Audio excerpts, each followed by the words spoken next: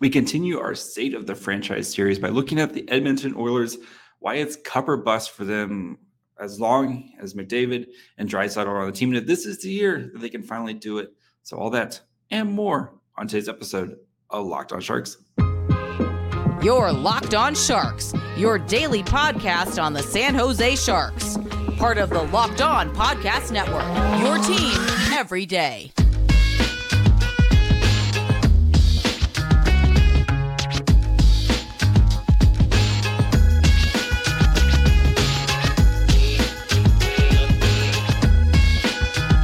Hello, welcome to Locked On Sharks, the premier hockey podcast covering your favorite team in the Bay Area. My name is JD Young, contributor at Inside the Rink, and I want to thank you for making Locked On Sharks your first listen. Proudly a part of the Locked On Network. We cover your team every day. And if you want to be an everydayer, all you got to do is just follow wherever you get podcasts. And of course, you can watch on YouTube as well. Tyler Yamachek of the Daily Faceoff and Oilers Nation joins where we discuss the state of the Oilers and if he's starting to worry if McDavid and Draisaitl are starting to become this generation's Thornton and Marleau, and why the Oilers could be a potential one seed in the Pacific and what they need to do to get there. So, let's get into the Oilers. And now we bring in Tyler Yaremchuk of the Daily Faceoff and Oilers Nation. How's it going, buddy?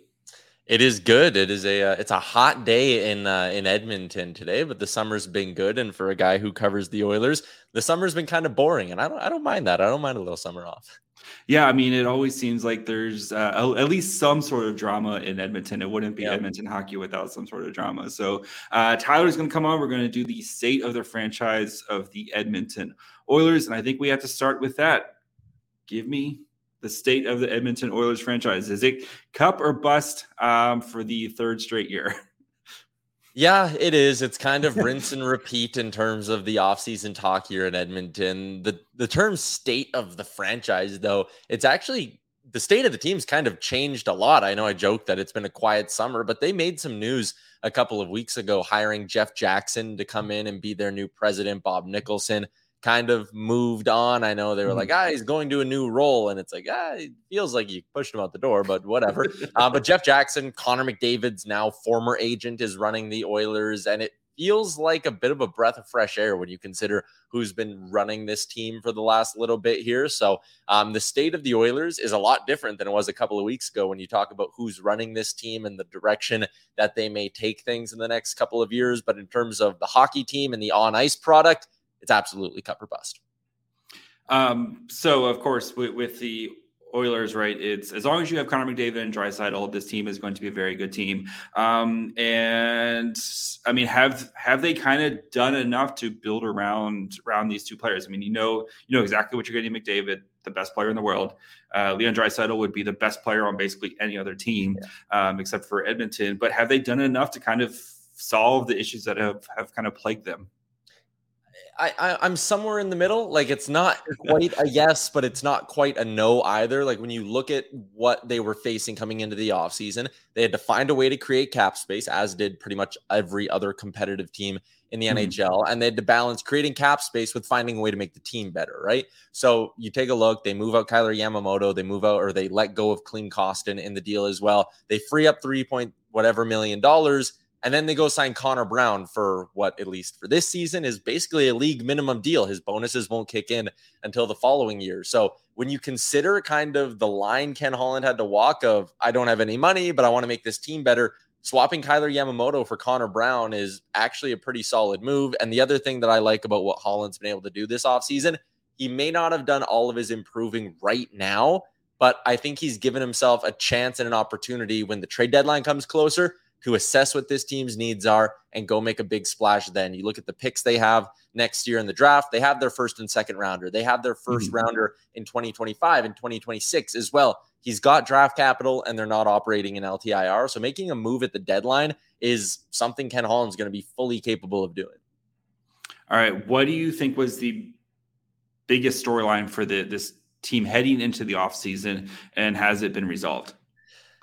I think the biggest storyline was honestly their cap picture, and he resolved it on day 2 of the draft, flipping Kyler Yamamoto to the Detroit Red Wings, who then bought him out in sort of a weird little bit of circumstances there. But getting rid of Yamamoto and then replacing Yamamoto, or I like to think upgrading Yamamoto and signing Connor Brown, like to make that swap. And again, on next year's cap, it's only, or you're saving $2.3 million basically. That's a really nice piece of business. So the cap situation was the number one story.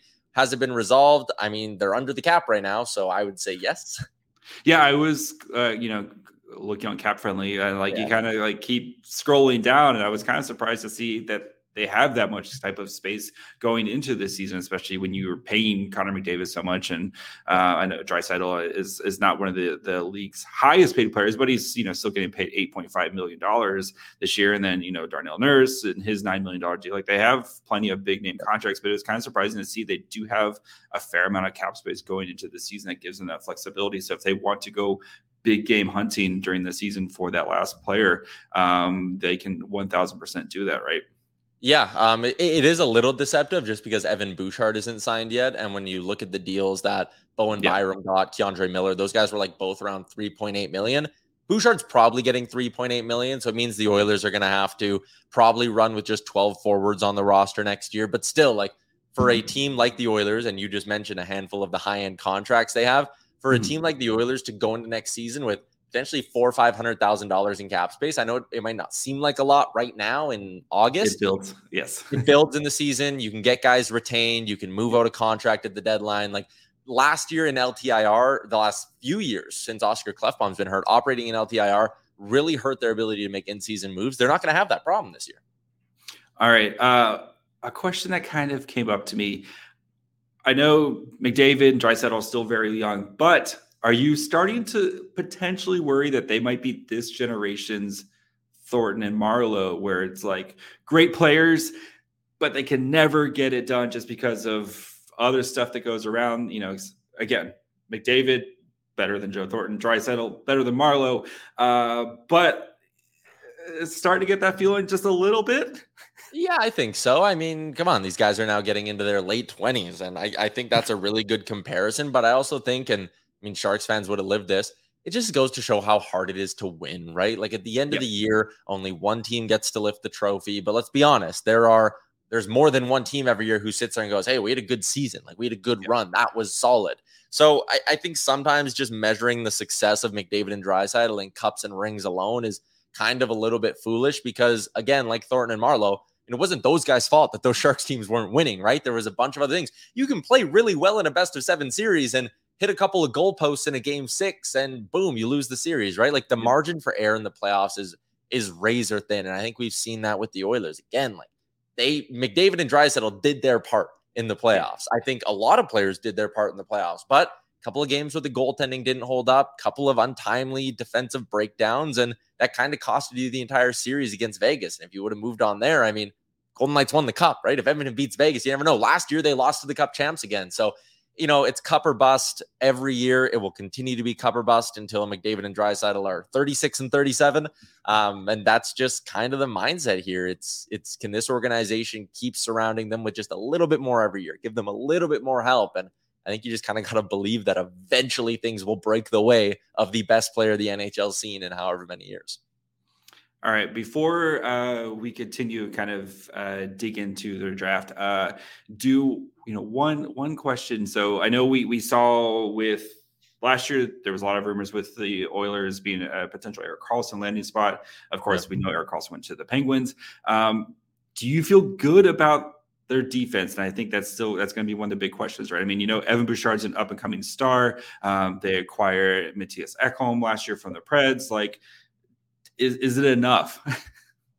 It's not enough, but it's good enough, if that makes any sense. This blue line as constructed got them to the playoffs last year, and that was only having Matthias Ekholm for 3 months. So this blue line as constructed, it's good enough to get them to the playoffs again this year, and that's why I think Ken Holland can afford to play the waiting game until the deadline, right? Is this blue line as constructed good enough to win a Stanley Cup? Probably not. They need help on the right side. I don't think you can run Darnell Nurse and Cody Ceci out there into the playoffs again next year. Again, good enough to get you to the playoffs.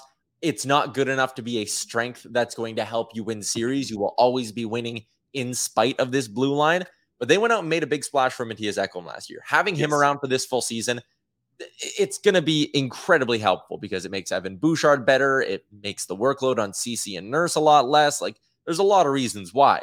But I would not be surprised if come mid-February, we're talking about the Oilers going out, looking for a big name right shot D-man, similar to what they did last year, getting a left shot in Ekholm. All right, guys, before we continue with Tyler, we start looking at their offseason, the Oilers offseason, look at their draft, why I love the Bo Akey pick by the Oilers and why he could be contributing to them sooner than you expect. Before we get into all that, do need to take a quick break, talk to you guys about our good friends over at FanDuel. And if you want to get in on the action with football season getting started, FanDuel is the way to go because right now, when you bet on a Super Bowl winner, you get bonus bets every time they win in the regular season. So, again, if you think the Niners, this is the year for the Niners to do it, you bet on the Niners to win the Super Bowl, you're going to get bonus bets every time they win. You can use those bonus bets on spreads, player props, over-unders, and more. Maybe you want to keep betting on Christian McCaffrey to score touchdowns because Christian McCaffrey scores a bunch of touchdowns. Maybe you want to, over-under on catches for Deebo Samuel. Whatever you want to use those bonus bets on, you can do it. So visit FanDuel.com/lockedon. Start earning bonus bets with America's #1 sportsbook. That's FanDuel.com/lockedon.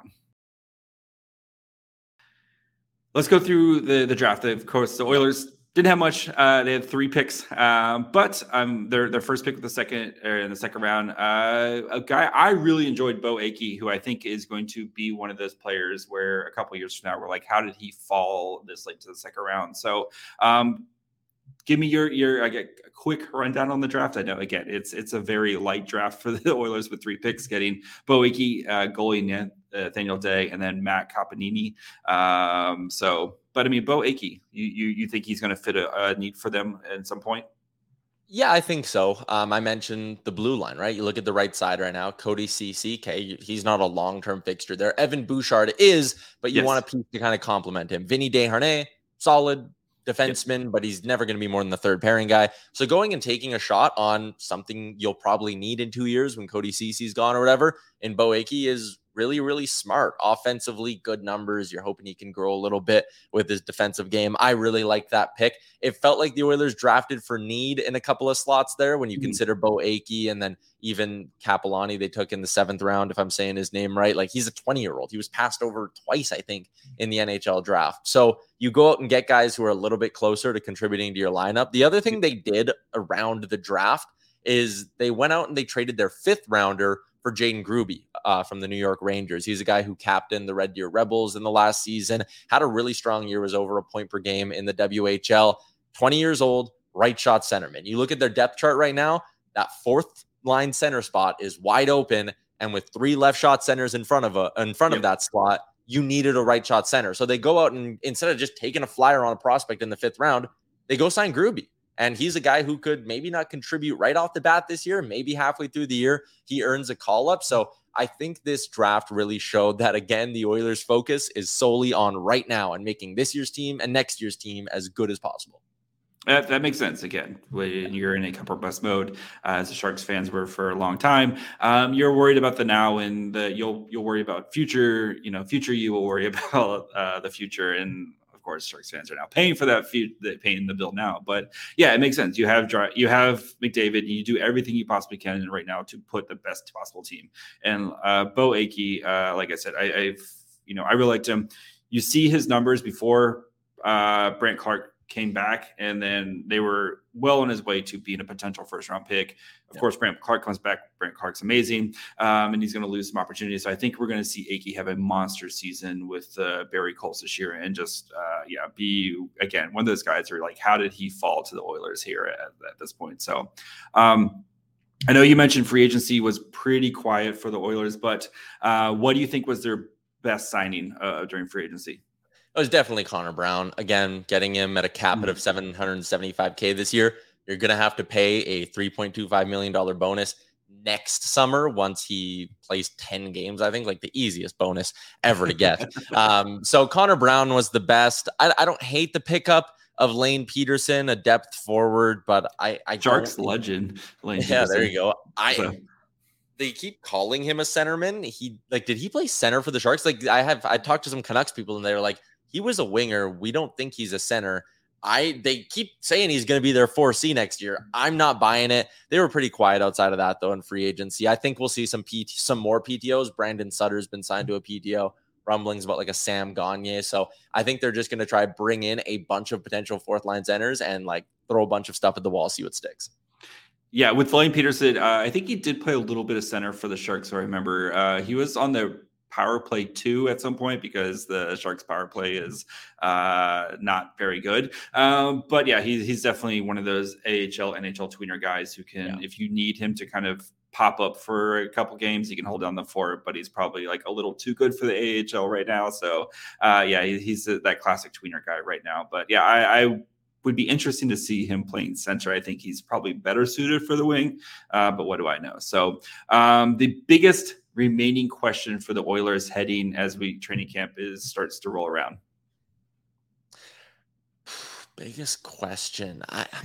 There's a part of me that I don't know if it's a question, but I'm interested to see the situation between the pipes. I think a lot of people are sitting there going, Stuart Skinner's crease, rightfully so, all-star last year. But I'm intrigued by the possibility of a Jack Campbell bounce back. Maybe that's not the biggest question. I'll say it's what happens on the third pairing on the blue line. Like Nurse and CC locked in. Ekholm, Bouchard locked in. Kulak locked in. What's going to happen on that right side? Philip Broberg, the 10th overall or 9th overall pick from a couple of years ago. Like it's kind of bleep or get off the pot time when it comes to Broberg. Like either he makes the NHL roster and sticks this year, or you trade him at the deadline as a part of a package to get a better defenseman for the right side. Like in his draft plus whatever, 2-3 season, there's no more of this. Well, he just needs 20 minutes a night in the American League. Like, no, you're either an NHL defenseman or you're not. So the competition between him and Desharnais will be interesting to me. And if Broberg can prove that he can play the right side, Ken Holland's a believer in Broberg's ability to play the right side. If he can push and take that spot and maybe even like have a bit of a breakout season, like this Oilers blue line suddenly is deeper than I'm expecting it to be, but it hinges on Broberg. So I'll say he's one of the bigger questions. I mean, you brought up the goalies, and I think that's a big one of the big talking points, right, with the Oilers, right, is, you had Stuart Skinner, who had an amazing season last year. Jack Campbell was brought in to kind of solve the goalie issues, and of course, he did not have a great season. So is this going to, what do you think kind of plays out here? Is this going to be more of a 50-50? Do you think it's going to be, 60-40 Skinner? Like, how do you think this kind of shakes out? The likeliest scenario is 60-40 Skinner. You look at last year, he started 48 games. So, quick math, 34 starts for a guy like Jack Campbell. I actually wouldn't be surprised if that gap's a little bit tighter. Maybe it's a situation where, Skinner plays 44, 45 and Campbell handles, 37 or something like that. I think a bounce back from Campbell will happen to some extent. Will it be enough to become the number one goalie again at some point? I doubt it. But I think he'll be a good backup for them. I think, the gap will be closer, but in all likelihood, it's going to be Skinner's crease. Do you think Skinner last year, do you think he just ran out of gas at the playoffs? Or what do you think happened in the playoffs?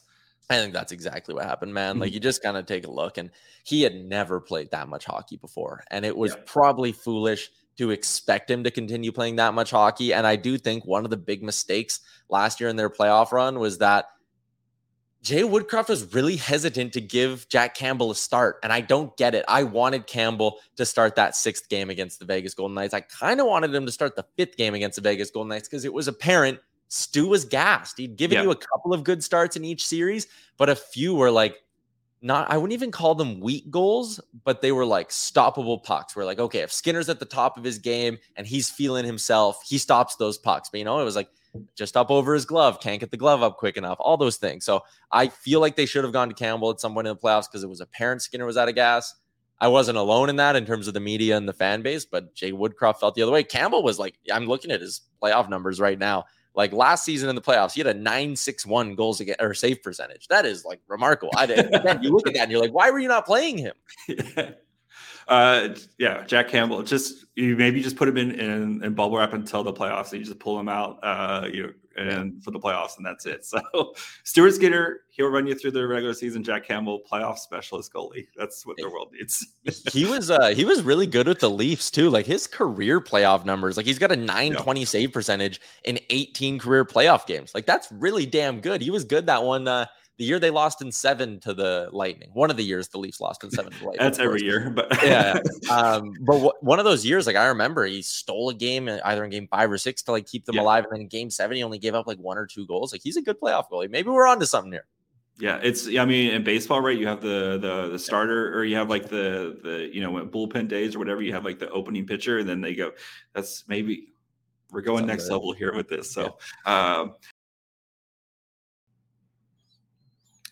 All right, guys, before we continue with Tyler, I do want to thank you guys for making Locked On Sharks your first listen. Again, proudly a part of the Locked On Network. We cover your team every day.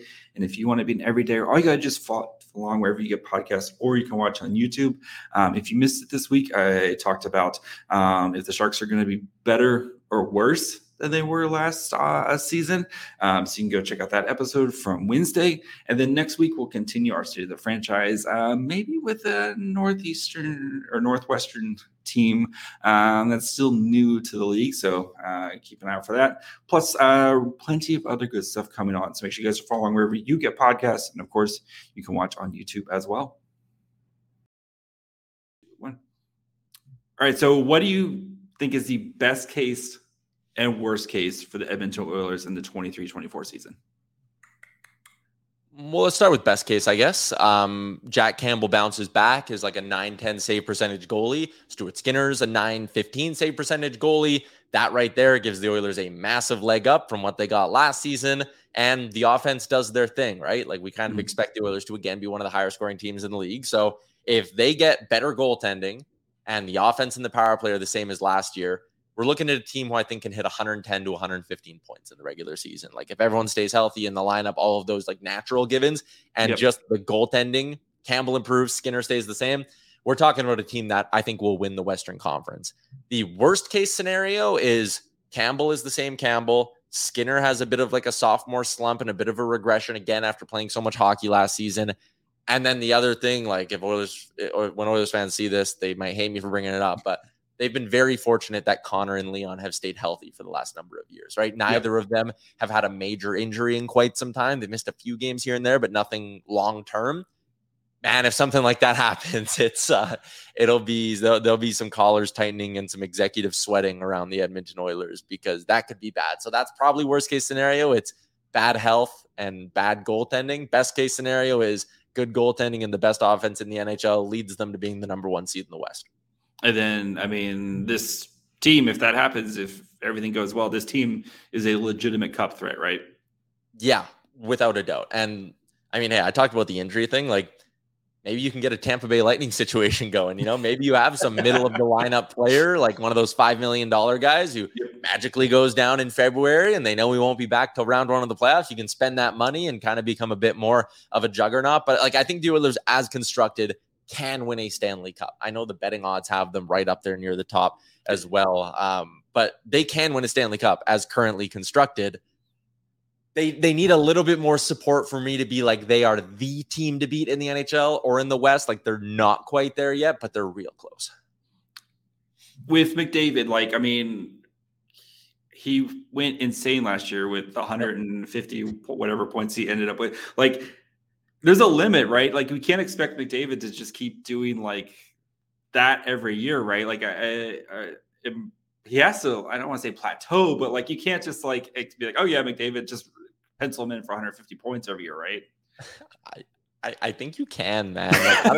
Like, I watch him game in and game out, and like he just makes it look like way too easy some nights. And again, the power play is going to be the same as it was last year. When you give the Oilers a penalty, you're basically taking a 50-50 chance that they're burning you and finding the back of the net. I know the percentage was like in the 30s, but you get what I'm saying. Like the scenario's the same. Like I see no reason why he can't do it. And like, this is a McDavid as well that dude, he had 156 points and he kind of got cold down the stretch towards the end of the year. Like wasn't scoring as many goals. He only scored twice in his final 6 games. Like I don't know. I think 160 is not out of the question. Some people might laugh and be like, "Shut up, Oilers fan," but like, he's just so damn good. It's ridiculous.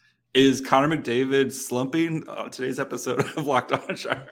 Well, like, man, we'd be sitting doing pregame shows last year, and we'd be like, "Hey, McDavid like hasn't had like a McDavid night in a while. Like he's been kind of quiet." And I just did that, being like, "Oh, at the end of the year, he was kind of slumping." He ended the year on like a 15-game point streak or something like that. So when he gets 1 point or he rattles off like a five-game stretch where he has like 8 points, you're kind of like, "Whew, he hasn't been that dangerous. Hey, like look out, he might go off right away." Like it's insane.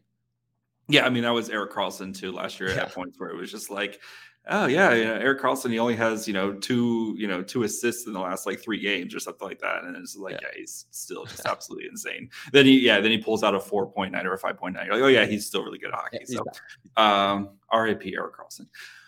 All right. Who is the most important non-McDavid player? Because, of course, Connor McDavid is the best player in the world right now. Who do you think is the most important player for the Oilers? That's a good question. I'll give a bit of an off-the-board one here, or off the board to an extent. Darnell Nurse, the cap hit gets talked about a lot in this market. Way more than I would like it to. I think he's a good defenseman. I think he is a quality number 2, number 3 D-man. He's not a number 1. He's getting paid like a number 1. He's shown flashes of looking like a number 1, though. Mm-hmm. If he can piece it together in his age 28 season and become like an actual legit number 1 for this team, that blue line, again, looks a lot different, right? If you can trust Darnell Nurse with 26 minutes night in, night out, and know you're getting reliable play in your own end and puck transportation up the ice and all those important things, if he takes a step forward from what he was last year, again, he wasn't terrible last year, but he had some rough stretches, then all of a sudden it's like other teams got to look at you and go, okay, we got to do with that guy for 26 minutes a night, and then Ekholm comes in for another 22, and it's all of a sudden the other team's best players aren't going to have a lot of room to breathe. So I'll actually say it's Darnell Nurse having a bit of a step-up season could be really, really big for this team. Yeah, it makes sense. I mean, and if you want to talk about overpaid defensemen, you're in the right place. So Marc-Andre Vlasic standing there all alone, the last man left of overpaid defensemen. So who's the most important either rookie or young player for this team? I will go. I gave Broberg kind of a shout out earlier, but I'm actually going to say it's Dylan Holloway this year. I think it's a really interesting spot. Holloway was a guy who had a great preseason last year, and it just never really translated into regular season success. Like his first shift in the regular season, he threw a pizza up the middle and the Canucks scored first goal against for the Oilers on the year. Like he just never got his jump and his momentum. Yep. If Dylan Holloway takes a step and becomes a top 9, top 6 guy who can get you 20 plus goals, then I think this forward group just gets that much more deeper and that much more dynamic. And then you get to a point at the deadline where maybe you're like, okay, we can trade Warren Fogle. There's $2.75 million. Our options are more open with who we can acquire. So I'll say Dylan Holloway. He's not a rookie anymore because he played too many games last year, but a young, unproven player who could really impact this team in a big way. All right, Tyler, last question. Where did the Oilers finish in the Pacific this year? I have a hard time not saying number 1. And again, I try not to be too much of a homer, but you look at last season and you look at the Vegas Golden Knights. The Golden Knights had a lot of stuff go right for them throughout the year until the end when the Mark Stone injury hit. The Oilers had 109 points. We're only 2 points back of the Golden Knights. But they had a lot of stuff go wrong. Evander Kane missed basically half the season. Darnell Nurse struggled. They didn't have Ekholm for the whole year because that was a trade that happened later. And Jack Campbell was terrible for basically the first 65 games of the season. There was a lot that went wrong. They were a 109-point team. Vegas had a lot go right. They were a 111-point team. I think that gap can be closed. I think a lot of people are saying, oh, look at the LA Kings, Pierre-Luc Dubois, right? Yeah. They didn't need Pierre-Luc Dubois, and I don't think they needed to sacrifice their entire third line to get Pierre-Luc Dubois and then tie up all that money and go into the season with Cam Talbot and Phoenix Copley as their 2 goalies. I don't think that'll be enough to swing with the Golden Knights and the Oilers. So I have Edmonton 1, then I have Vegas 2, LA 3. Gotcha. How do you have the rest of the Pacific shaking out? I mean, our Locked On Sharks fans going to hate me if I'm just... Oh, no, we want to be the worst team. Yeah, I am full on choo-choo, bring on that tank. So, yeah. Again, there's a clear top tier with Edmonton, Vegas, and LA. There is a clear bottom tier, in my opinion, with Anaheim and San Jose. And then there's like this weird mushy middle where it's the The Flames. creamy middle, the worst place to be in the NHL. Yeah. Like the Flames. What are they doing? They were supposed to trade everybody this offseason. They traded basically nobody.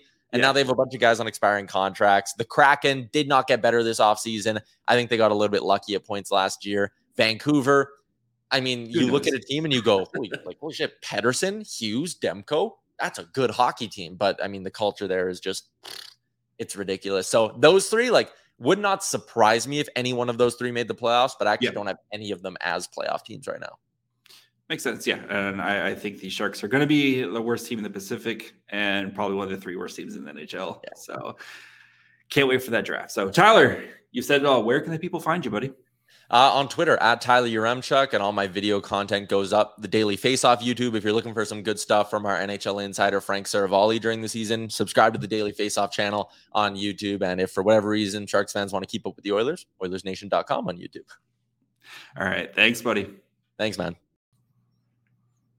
All right, guys, hope you enjoyed my conversation with Tyler. I think the Oilers, as long as McDavid and Draisaitl are on the team, it's very much like Thornton and Marleau. You do everything you can to try to win a cup with them. And I think it's just going to be a matter of time if, like you said, if the goaltending breaks. That's, I think, the big question for the Oilers is, can the goaltending hold up this year? Stuart Skinner was on his way to be a star last year, ran out of gas, right? And if Jack Campbell can bounce back into any sort of form, you're looking at a team that's going to be very, very good in the regular season. And it's kind of like the Sharks were for a very long time, where the regular season doesn't matter. It's what can they do in the playoffs. And so it'd be very interesting to see this team going forward and what they can do to try to kind of continue to build around McDavid and Draisaitl. So that's going to be it for me today. Be back next week. I think we're going to have maybe we'll have some guests hopefully getting lined up. We're working on.